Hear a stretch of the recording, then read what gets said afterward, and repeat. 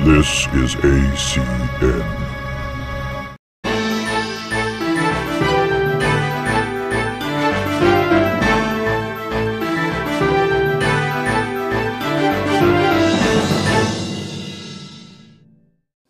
These days, we've got wars and rumors of war.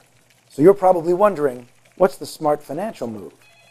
Well, if your portfolio doesn't already have shares in companies in the defense industry, don't try to buy in now. They're overvalued. Instead, Evie and I want you to take a strong buy and hold position in the snack cart sector. When people are afraid of war, they go to home improvement centers and stock up on materials to protect their home. And what's in front of every single home improvement center? A snack cart. That's right, Evie. That's why we want you to invest in hot dog companies, condiment manufacturers, bun fabricators, paper plate and paper napkin providers. And think about it. How many times you have to run back to the store because you got the wrong piece or something didn't fit? You could be running past that snack cart 4, 5, 6, maybe 7 times. That's a lot of crap. It sure is. Build your own portfolio according to your own personal investment style. Add hamburgers, pizza, French fries, even cheese fries.